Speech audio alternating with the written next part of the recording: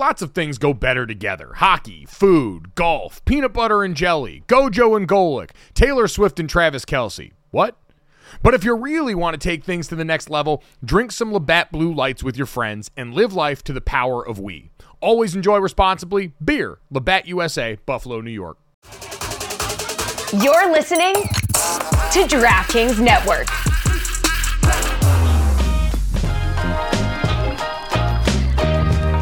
Welcome back to Gojo and Golic. Last night we were blessed with the penultimate, there's not another T in there, penultimate CFP rankings release.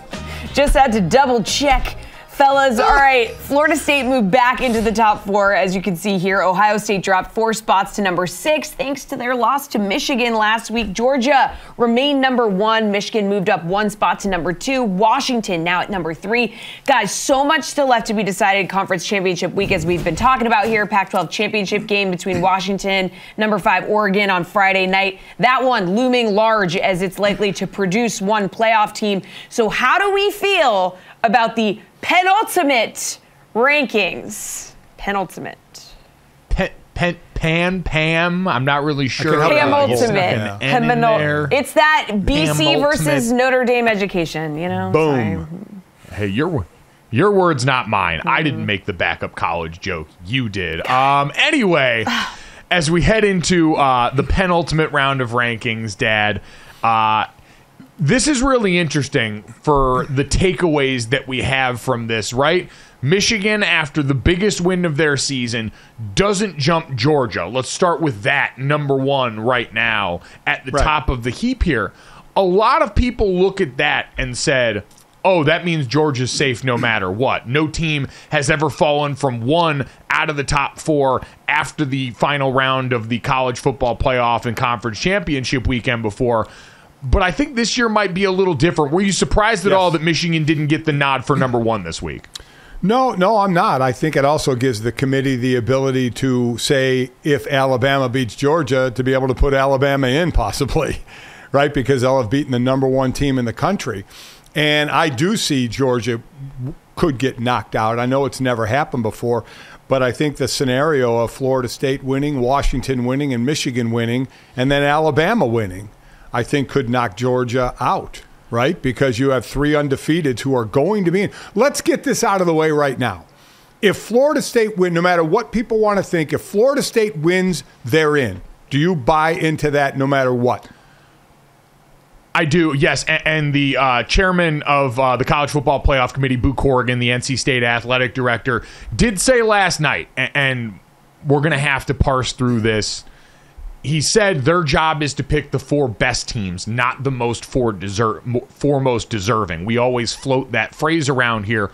But when you look at the now 9-year going into 10-year history of the college football playoff, every year it has been the 4 most deserving. Every year, I believe, has been the same 4 teams that the BCS computer would have produced, albeit some years in a different order. So while Boo Corrigan is saying that, we know it's played out differently. So yes, I agree with you. I think if you have an undefeated conference champion Florida State team, they are absolutely going to be in. Now, the biggest place we disagreed at is with what you insinuated there, which is that leaves room for Alabama. If Texas wins the Big 12 championship, they're not putting Alabama in over them. I want to say that loud and clear. It's not happening. Because if you want to talk about precedents there, Dad, let's put it this way. If you believe that Alabama could jump Texas, both being 1-loss conference champions, then you would also need to believe in the same vein that Florida State is capable of getting jumped if they win, but they don't look good doing it, and there's a team that looks better. Because if being undefeated conference champion only matters so much,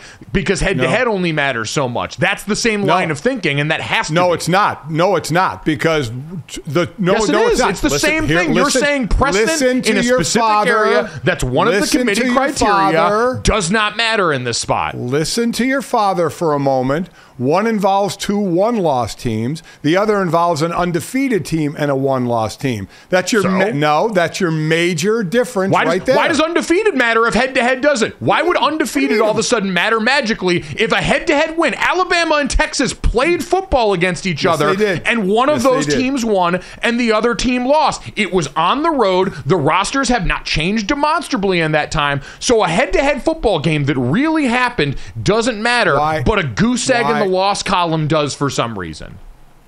Then okay, I listen, we disagree. If Alabama beats Georgia and either or to Alabama and Texas, Alabama's getting in. Whether that's Texas being left out or not, I get head-to-head, and listen, we both played on the field, so we obviously would put a lot into head-to-head. So I understand that thought process. I think the committee will put in Alabama over Texas because they would then have beat the number one. There's something now. Remember, the committee made Georgia the number one team. So Alabama would beat the number one team according to the committee. So I think Alabama would be in. That's just my thought. I completely disagree with that. And I think the actual more interesting conversation, and this is one I saw being had online last night. I want to get the person's Twitter account so I can properly source this. Kyle Bonagura, who's a staff writer at ESPN.com covering college football, said this. Obviously, this was a very good CFP ranking for the Pac-12. You had Washington at 3, and Oregon is the top-ranked one-loss team at number 5. With a UW win, they are obviously in. Oregon should be 2. Here's where it could get dicey for the Ducks if you do have Michigan, Florida State, Texas, and Alabama all win.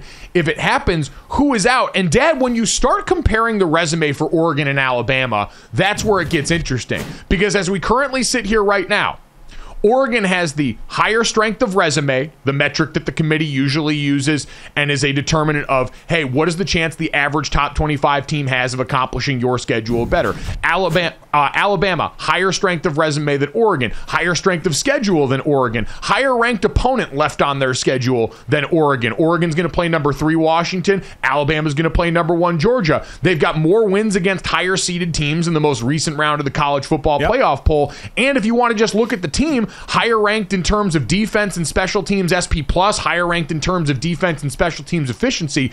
The only place that Oregon leads Alabama is offensively. They're a better football team statistically and efficiency-wise, and then they have a loss that's against a higher ranked opponent, and it was on the road. Alabama's loss was technically a double-digit loss at home, but besides that, Alabama outpaces Oregon everywhere on the resume that these people would pile up.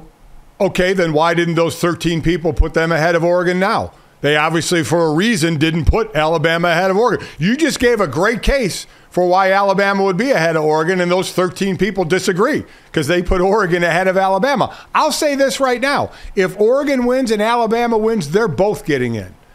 They're both getting in. If Oregon is number 5, the committee said you're number 5. If you beat a team that's in the Final Four and Washington's 3, they're going to be in.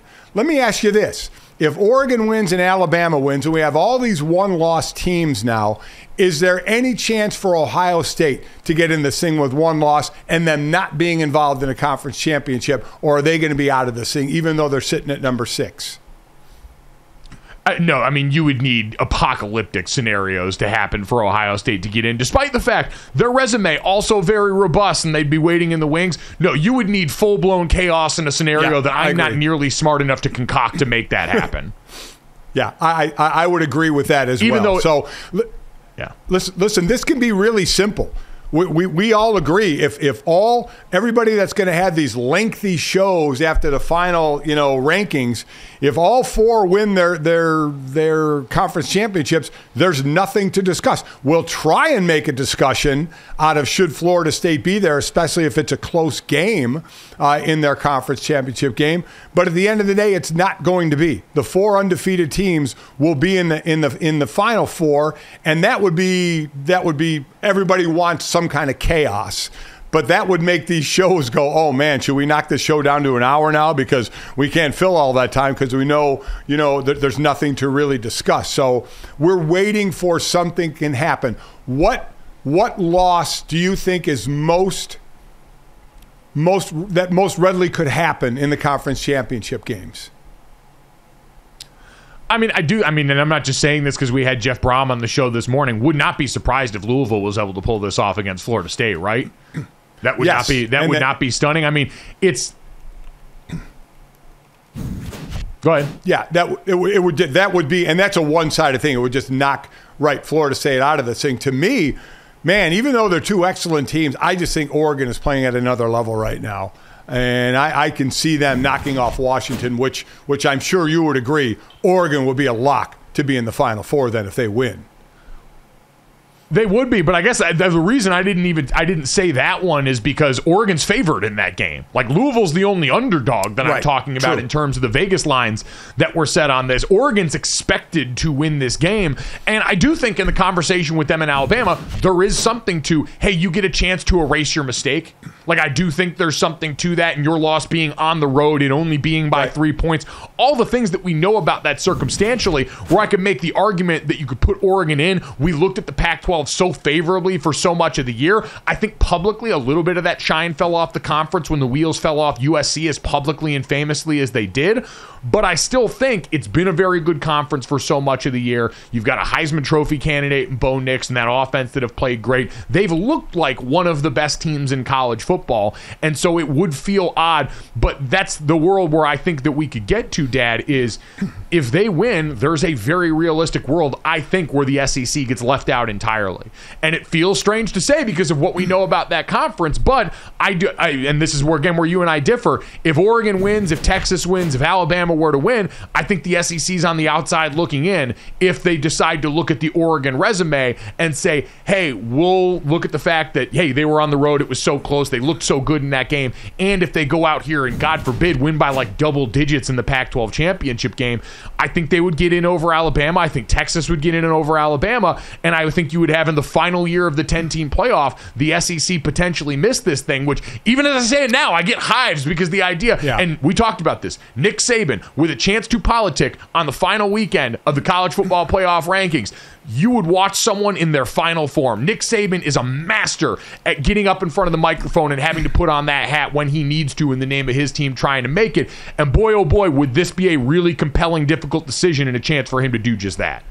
And he would be so nonchalant if we beat the committee's number one team in the country.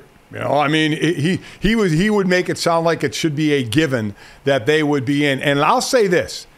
If the SEC is left out, I want a close-up of Greg Sankey, the commissioner of the SEC. If that were to happen, just to watch his head explode.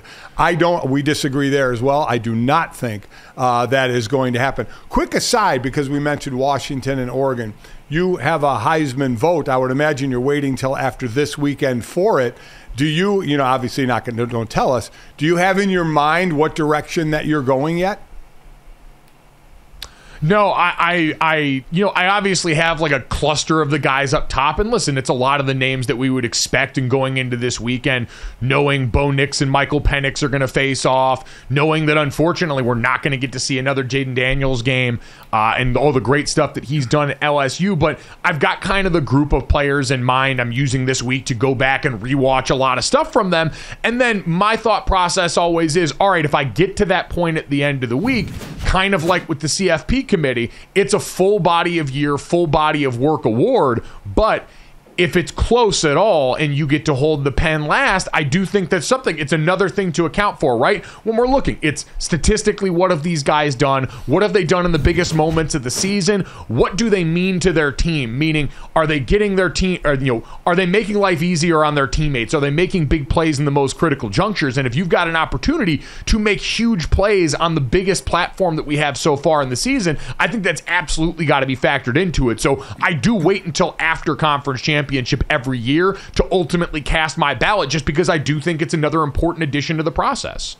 I would love to see Marvin Harrison Jr. win this thing. Hopefully he'll at least be at New York. He deserves to be. If Brock Bowers hadn't gotten hurt, maybe him as well. But I have a feeling it's going to come down to it's this last scene thing. Bo Nix and Michael Penix, if one of those guys or maybe both of them go off for 300-some yards and 4 touchdowns, then the winning quarterback may be the last selling point for that particular quarterback to win the Heisman. Because I think Jaden Daniels is in a lot of people's minds, but they get to see 2 other guys that are in your minds, especially Bo Nix, the way he's been playing as of late. He's the one I would lean to more if they get the win and he has a big name that he could actually pull this thing out.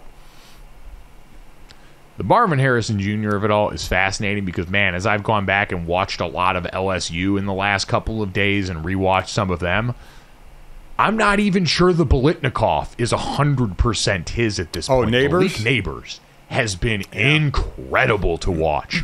That is an explosive athlete who's made some insane catches over the course of this season.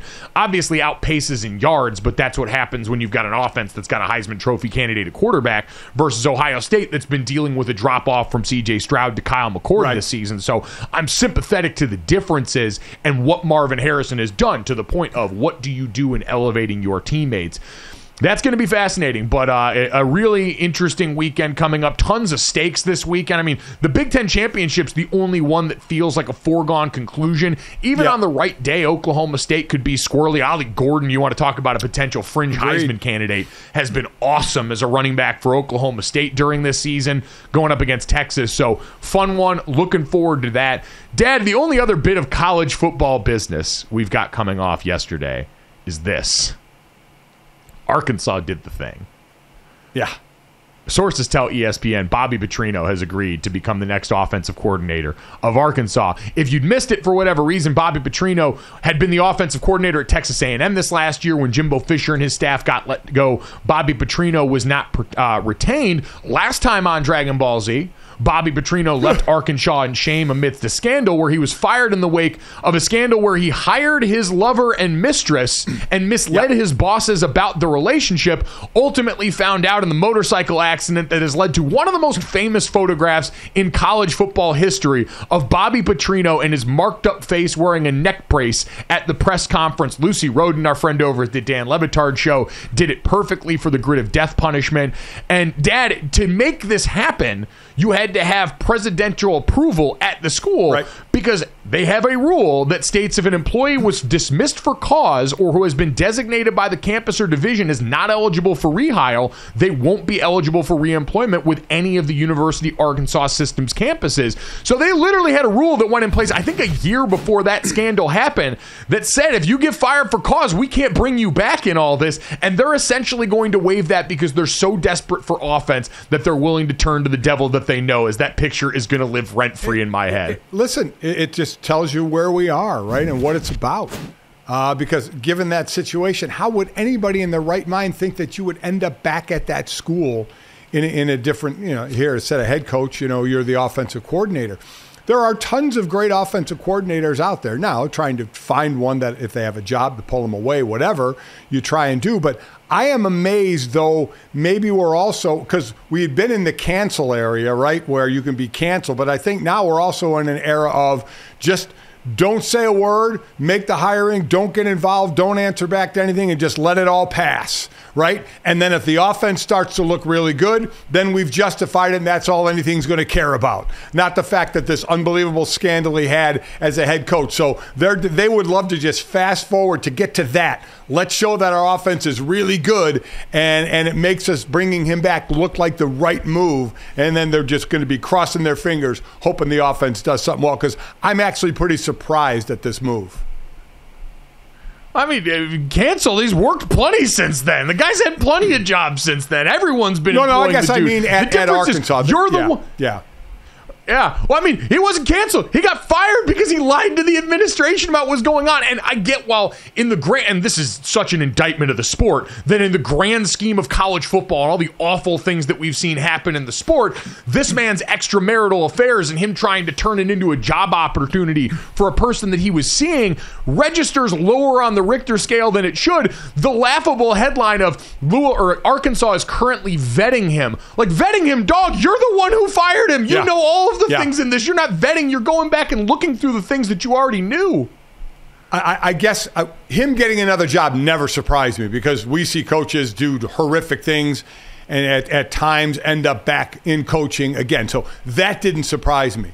But going back to the place that fired you for what you did, that surprises me. That you would say it's worth going down what we're going to hear about this from our alumni, from fans, from all these people. Is it worth it to bring this one guy in to try and resurrect this offense? And by the way, if the offense is resurrected, then everybody's going to be cool with it.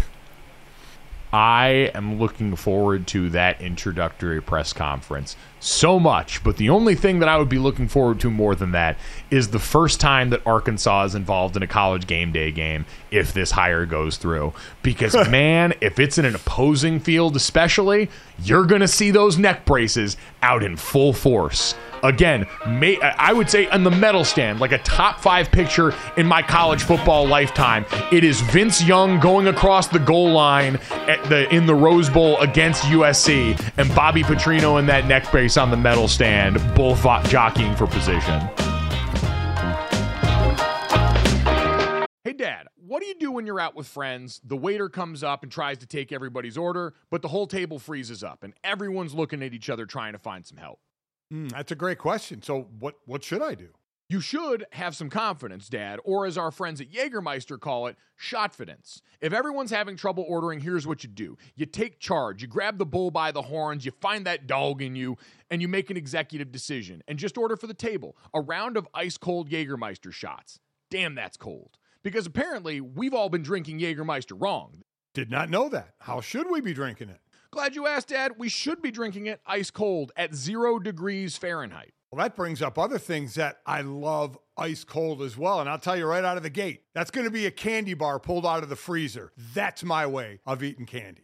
Oh, I love it. On the golf course out there, you get to the turn in the middle of the round there, and you get to that little clubhouse there, and they've always got the candy bar options, and I always see they've usually got a little box of them in the freezer, and it always makes it better on a hot day out on the golf course, taking a bite of that cold, cold chocolate and getting ready to go for the rest of my round. It's the same way with Jägermeister. So wherever you are, if you're hanging out with friends at the bar, call the shots. Cheers with ice-cold shots of Jägermeister. Damn, that's cold. And remember to check out Jägermeister at www.draftkingsxjagermeister.com. Remember, drink responsibly. Jägermeister liqueur, 35% alcohol by volume, imported by Mast Jägermeister US, White Plains, New York.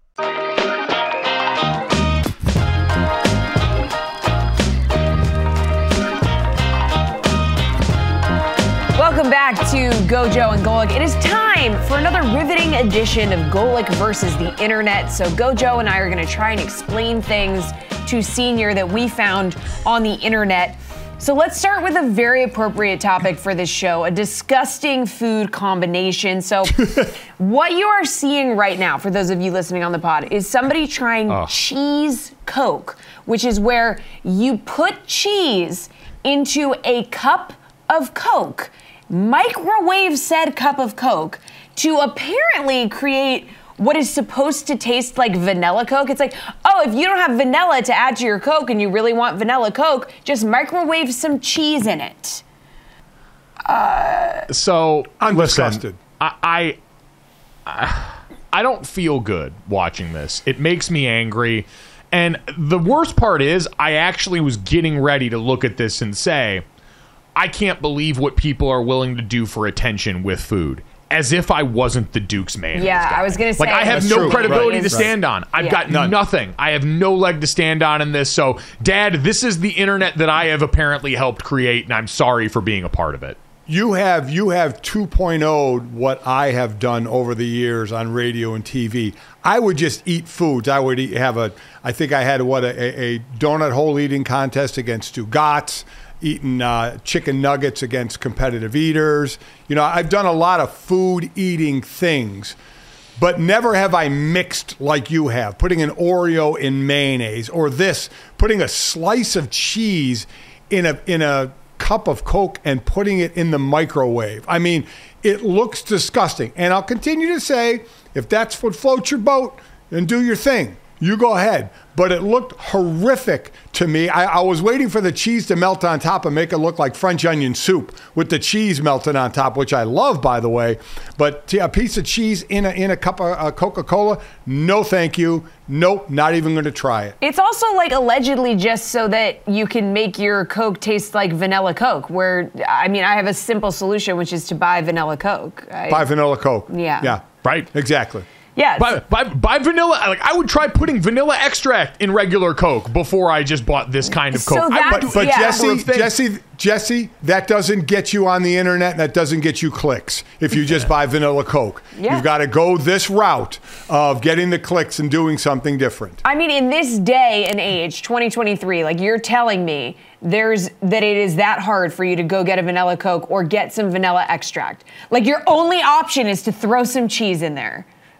You're right, it's for the clicks, but I just can't deal with it. I'm with you. Yeah. All right, what else we got? Okay, so next up, we have the coffee enema, which is exactly what it sounds like. So there is a video, and this is the best video that we could find of this that is going to be suitable for us to show on this show. So we have a woman, she's in her shower, and she's got an enema, and she's doing handstands and whatnot, and there's coffee being injected into her butt. So someone in the comments called this a French press, which is hysterical. What do we think of injecting coffee into your body via an enema, Senior? What are they, Jesse, what are they saying this does? What is the purpose of it? Okay, so these are the biohackers who are allegedly saying that it stimulates your sympathetic nervous system and leads to lymphatic drainage and all these health benefits. And then if you Google those claims, basically every doctor out there is like, that is not right. So it's just another one of those biohacker cool things where they're alleging that you can, biohacker is such a buzzword. They're alleging you can biohack your body, but I don't know what it's actually supposed to do, Senior. And it doesn't sound very pleasant, does it? No. So I'll say this to end the conversation because it makes me uncomfortable. Is number one, I poop just fine, so I don't need any help there. And number two, coffee will only go into one hole in my body, and that would be my mouth. You know, I think that's a pretty good way to live. Strong words to live by. So would you try this? Absolutely not. I mean, why? Like you said, coffee should only go into one hole in your body. Coffee is a drink. It's meant for drinking. It is, it's not meant for butt chugging. It's meant for drinking through your mouth. So I'm wondering, do we think like the vanilla, like the cheese in the Coca-Cola, that this is for click, for attention type thing? Or people are trying to say there's something medically good about this, it seems? It's both. It's the biohackers trying to get clicks by coming up with something ridiculous and putting it on the internet. But yes, I do believe there are people out there who truly believe that there are health benefits to this. And okay, the way I look at it, it's a waste of a pot of coffee. Absolutely. That's the way I look at it. It's a waste. It is a total waste, and it is also disgusting. And if that didn't make your skin crawl, Senior, then this one definitely will. So we have established that we don't like robots on this show. So how about the robotic night lamp?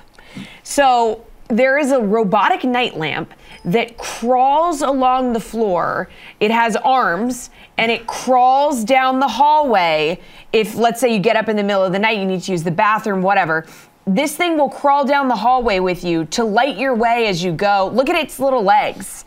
It's got legs, there's a little square, and look at the person walking behind it. So weird because it has a weird gait. So you gotta just like slowly walk behind this thing. It looks like a spider, Senior. So this is stupid. And I hope it never I don't know if it's for sale or if this is a prototype. I don't know. For those that are listening on the podcast, imagine a spider with a block on top of it for a body that's the light. That's what this is. And I don't like spiders. It's horrific.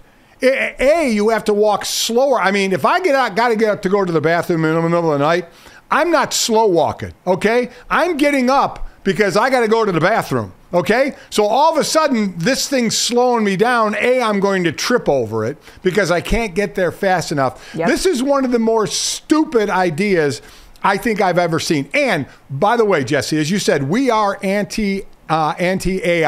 We are not for robots. We are not for this. This thing is waiting to get you in the bathroom, and then a freaking laser beam's coming out of it, and it's going to kill you while you're standing at the toilet or sitting on the toilet, and that's going to be that. You know what, gang? 2 words. Nightlight. Yes. Okay? Nightlight. We got a night light in our bedroom. If I got to get up and go to the bathroom, I'm 60 years old, which means I got to get up and go to the bathroom in the middle of the night at times. A night light lights it beautifully. I can walk at my own pace. I don't have to look down at this creepy thing crawling, leading me to my death in the bathroom. Yeah. So night light. Keep buying the night lights. We've had them for years. They work really well. This is a ridiculously stupid idea. I would smash this thing. I would step on it and smash it with a hammer. Also, it's a robot, so it's definitely like somehow recording your data and selling it to somebody. It's like this person gets up and pees 2 times a night, so now they're going to sell that information to somebody who's going to try and sell you something on the internet. And it's horrible. We don't want any robots in our house, especially not in the middle of the night.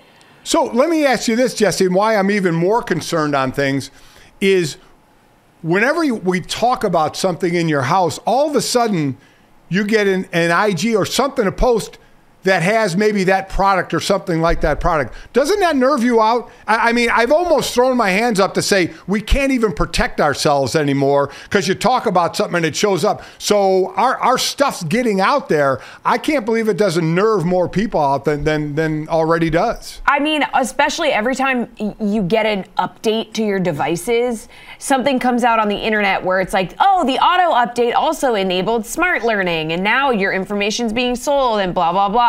So basically, there was something that just came out with the iPhone update, where now if your phone is next to someone, they can just like automatically get your contact information. Yeah, you got to turn that off, but it's just crazy. That's why we don't want the robots in our house, Senior, and you're absolutely right. I don't want this thing in my house. It's never coming into my house.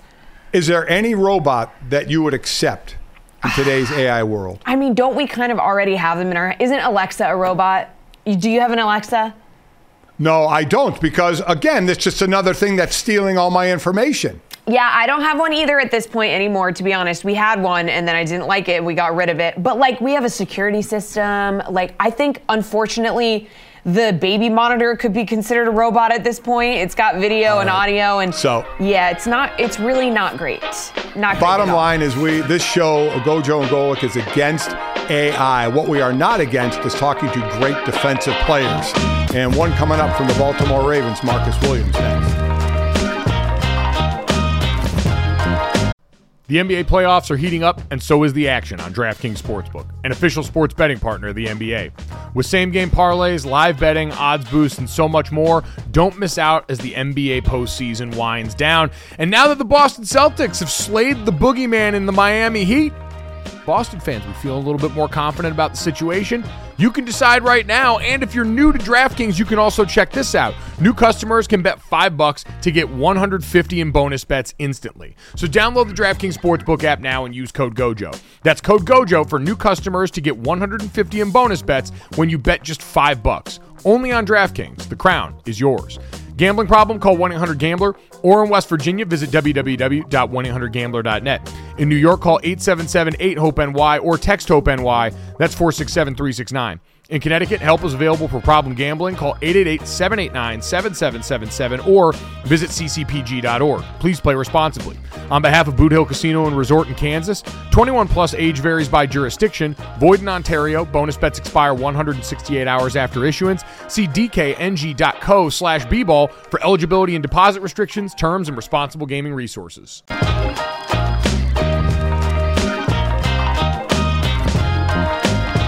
Welcome back to Gojo and Golic. The Ravens head into the bye this week at 9-3 and on top of the AFC North. Now, a big part of their success has been due to their dominant defense. They've held opponents to 10 points or less in 5 games this season, including Monday night against the Chargers.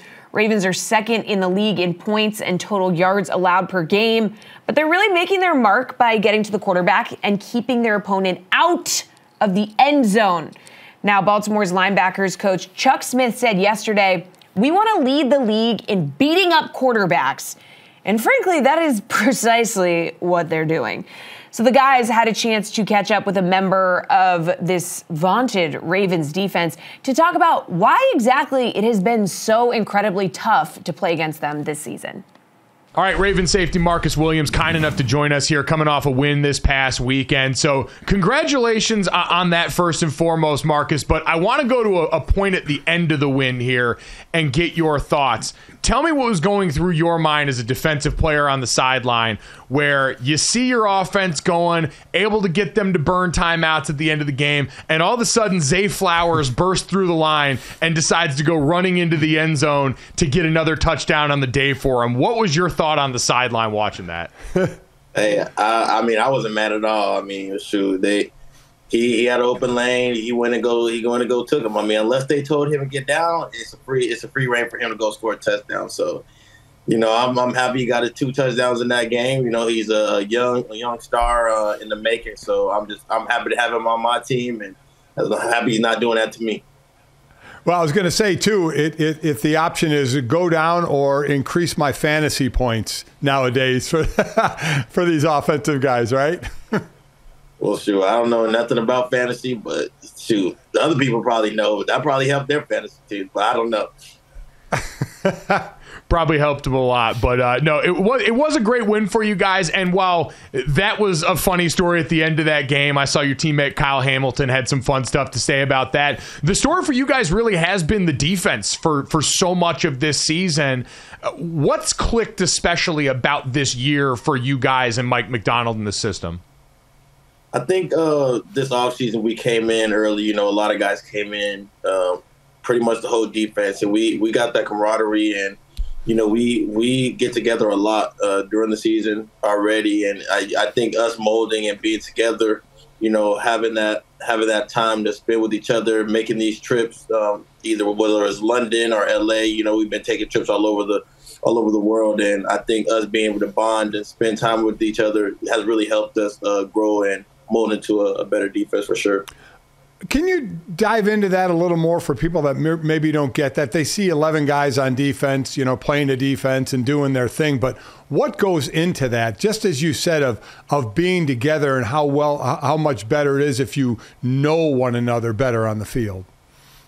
It's a lot. It plays a lot into it because, you know, being together, you really get to know somebody. You really get to know what they can do, what we can like build on each other with.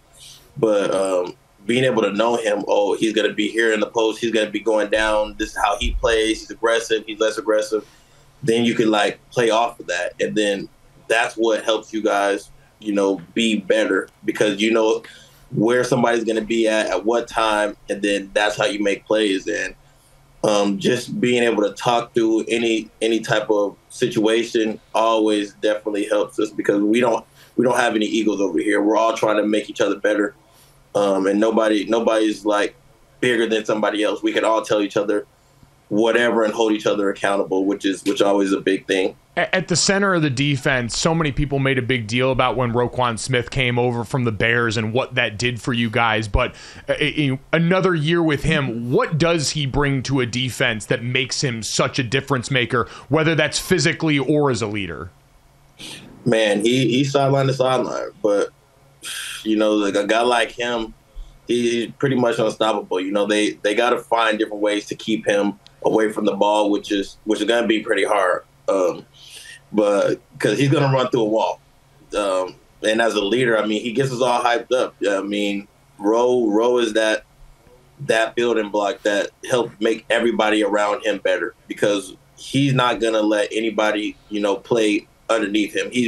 They're either at his level or they're trying to exceed that, but he's not going to even let you exceed that because he wants to be the high energy, high playmaking person that he is. And, you know, a guy like that, you can only play to that level because he's not going to allow you on the field with him if you're not playing at that level. You guys have a bye going on right now, and I know a player or a coach can justify a bye at any time, early or late, but what does this bye do for you guys coming at this time? Man, I mean, having what, I don't know how many games we played already, 12 or something like that.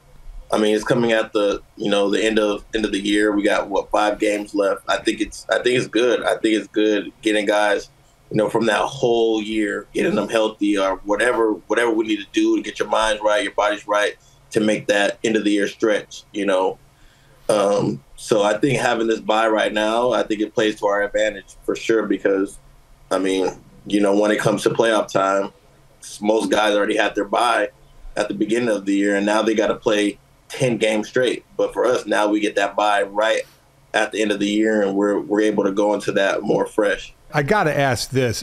Mike being a former O lineman and me a D lineman, style sometimes in our clothing wasn't, all that it's cracked up to be. I notice on your Instagram you're decked out an awful lot in some really nice clothes. Do you have a stylist?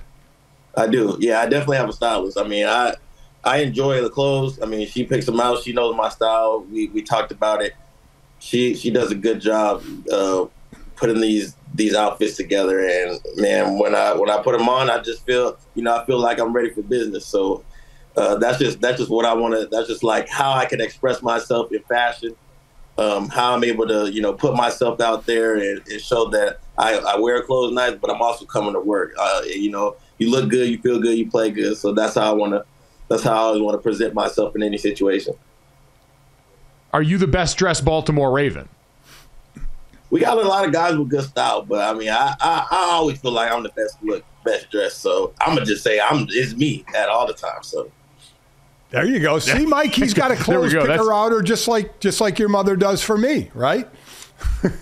Yeah, I can say, no, Marcus, this is what happened is before, and he goes, oh, wow, he's got a lot of really nice outfits. I wonder if he's got someone who lays his clothes out for him. I said, Dad, that's called a stylist. You have my mom who lays clothes out before you go on work trips. Those are two very different things. So it's it definitely has gotten the results that you guys have been looking for here. It's been an awesome season. Marcus, before we let you go, I did want to hit on the other side because we've seen so much injury at the quarterback position a lot this year in your guys' division. You were in the game where unfortunately Joe Burrow was lost for the season. Does it make you even more thankful for what you guys have on the other side of the ball in Lamar Jackson? How much of a difference does he make even for you guys on defense, knowing what he does for you each and every week? Man, having a guy like Lamar, I mean, that's one of the reasons that I came here. I mean, I already knew, he's one of the best quarterbacks in the game, and I wouldn't want to have any other quarterback than him, to be honest. I mean, the way he's able to throw the ball, the way he's able to get out of certain situations, he's just that leader, that quarterback back there that you want on your team, and he's hard to bring down. Playing against him is not fun. So those guys I know have a tough time even game planning against him because he's gonna run, he's gonna pass, he can throw on the run. You don't know what he's gonna do. So now, you're trying to go tackle him? He pump fakes you. How are you supposed to play against somebody like that? But Lamar's one of the best, so I'm definitely grateful and thankful to have him back there as a quarterback, and we're just gonna continue to strive, and he wants that Super Bowl, so we all gonna do what we can to help him get there and help us get there all together. When in doubt, choosing to be Lamar Jackson's teammate a lot better than having to play against him. Wise words to live by, and definitely worked out well so far. Marcus, we appreciate your time, man. Enjoy the bye. Congrats on a great season so far, and good luck the rest of the way. We know you guys got some big goals, and we're excited to watch. Yes, sir. Thank you, guys. Appreciate you having me on.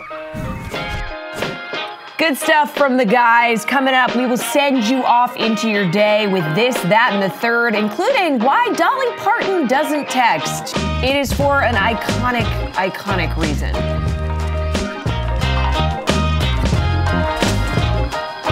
Welcome back. Time to finish off the show the way we always do. This, that, and the third. 3 quick stories to send you on into your day.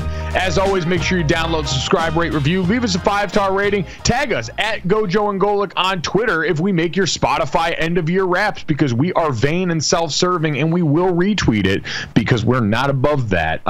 You can check us out here live every day, Monday through Friday, 8 to 10 a.m. Eastern on the DraftKingsNetwork.com, DraftKings YouTube channel, Samsung TV Plus, Roku, and more.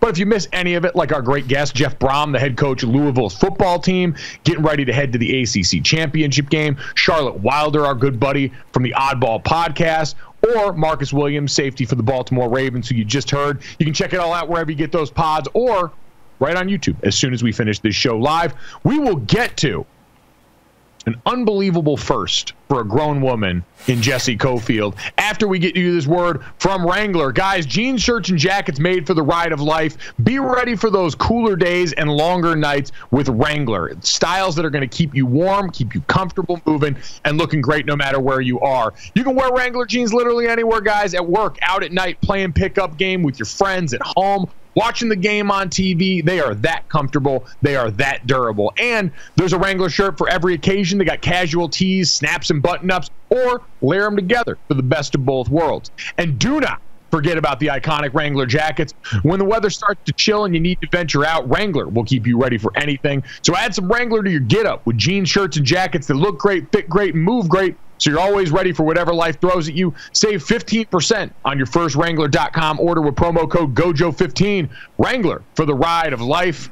Guys, let's get to this. Internet prompts are my love language. And we got one the other day for a user asking your top 10 out of 10 non-alcoholic drink. I want to hear from you guys because my peanut brain immediately went to airplane orange juice over ice. It is always there for me in my time of need. When I travel, I look forward to this as much as anything. The ice is a textural marvel.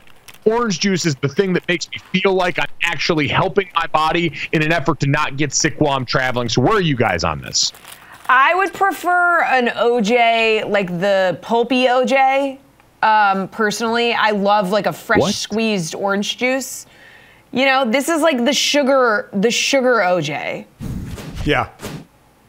You like the pulp? Yeah, I love the pulp. I like the pulp. Yeah, you know what? I like the pulp too. I mean, I can go either way, pulp or no pulp, but I absolutely love the pulp. But Mike, to your point, every now and then, yeah, I'll get an orange juice on the plane and just chug it and feel like I've done my body good, right? I'll feel like, okay, I'm doing the right thing. I'm getting some vitamin C and I'm getting some hydration.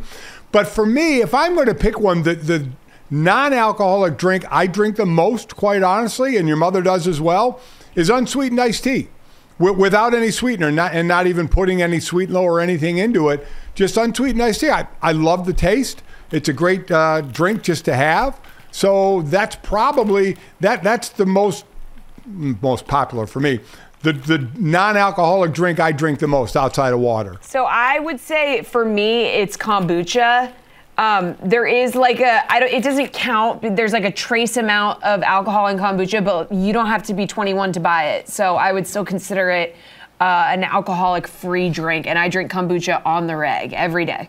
You know what? Love a good booch. Probably wouldn't be my 10 out of 10, but you're right. It does not qualify. Do not pass go. No. Do not collect $200. It's not an alcoholic drink, right. No matter what jokes people want to make and feel clever about. I would wonder what this answer would be for Dolly Parton. Jesse, can we get to that and this, that, and the third? Dolly Parton laying down the gauntlet, an important boundary in her life. Yeah, so Dolly Parton came out in an interview and said that she doesn't text, and her reason for not texting is iconic. She said that she doesn't want to talk to all the people that want to talk to her. So she essentially is saying, and who could argue with her, she is so iconic, so incredible, so amazing. So many people want to talk to her, and she just doesn't have the time. She does not want to do this. She does not want to speak to the people that want to speak to her. So Dolly Parton, if you want to get in touch with her, you better be calling. And if she decides that you're not worthy, then she simply is not going to answer that call. And if you text her, she won't reply. She doesn't know how. Well, the one thing about texting is you have to have that person's, usually their number, or they have yours to text you, because she says, just what you said, I don't want to talk to everybody that wants to talk to me. I don't text because I don't want to have to answer. Yeah.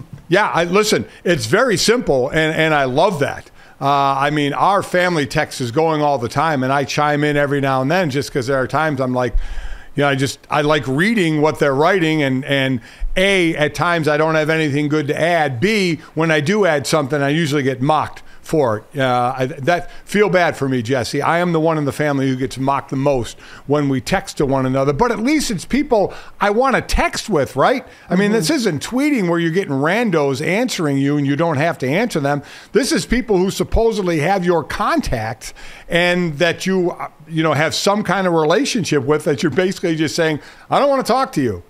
Yeah, I mean, what I take from this is she has simply decided that she's not going to open that door.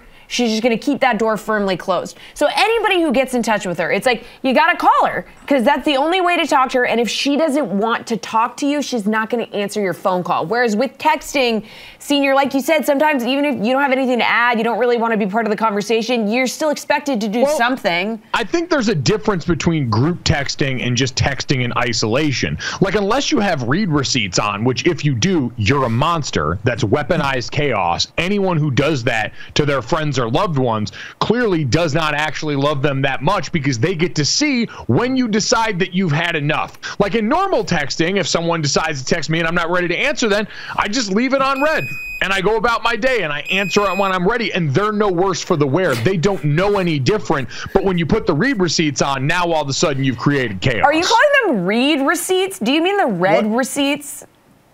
Is that what it is? Read? Read? Oh, it's like yeah. aunt. Who cares? Because you read it. That's why it shows up as being but I'm read. reading it too. No. I'm reading it. It's a read. I'm reading it, so it's a read receipt. But it's not reading. It's read receipts. Can I ask a question?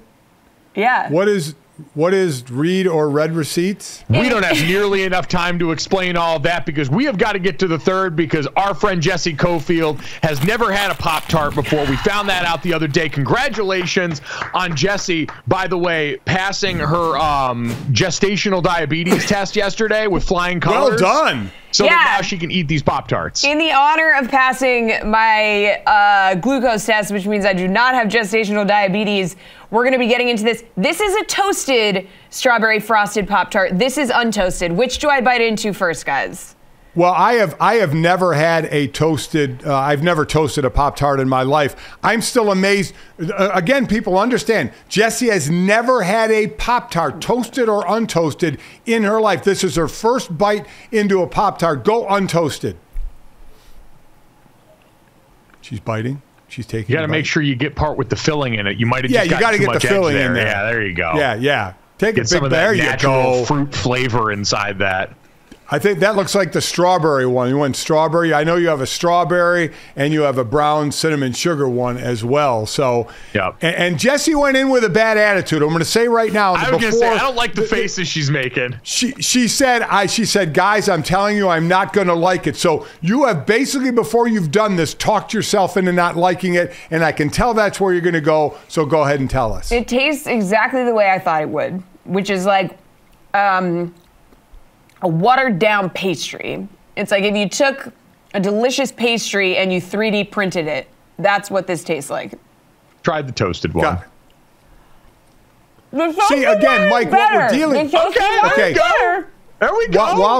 While she's chewing that, Mike, and while she's openly ripping something that we love in a Pop-Tart, what I would say in defense is she does have a caviar palate. God damn. Right? I knew we were. Yeah. Oh, there's the caviar Pop-Tarts. The Jessie Cofield special. Jessie, final ruling, in or out on Pop-Tarts? Jessie's an elitist. If I was at the Fire Festival and this was all I had to eat, I would gladly take them. But I will not be consuming Pop-Tarts of my own volition on my own time after this. Wow.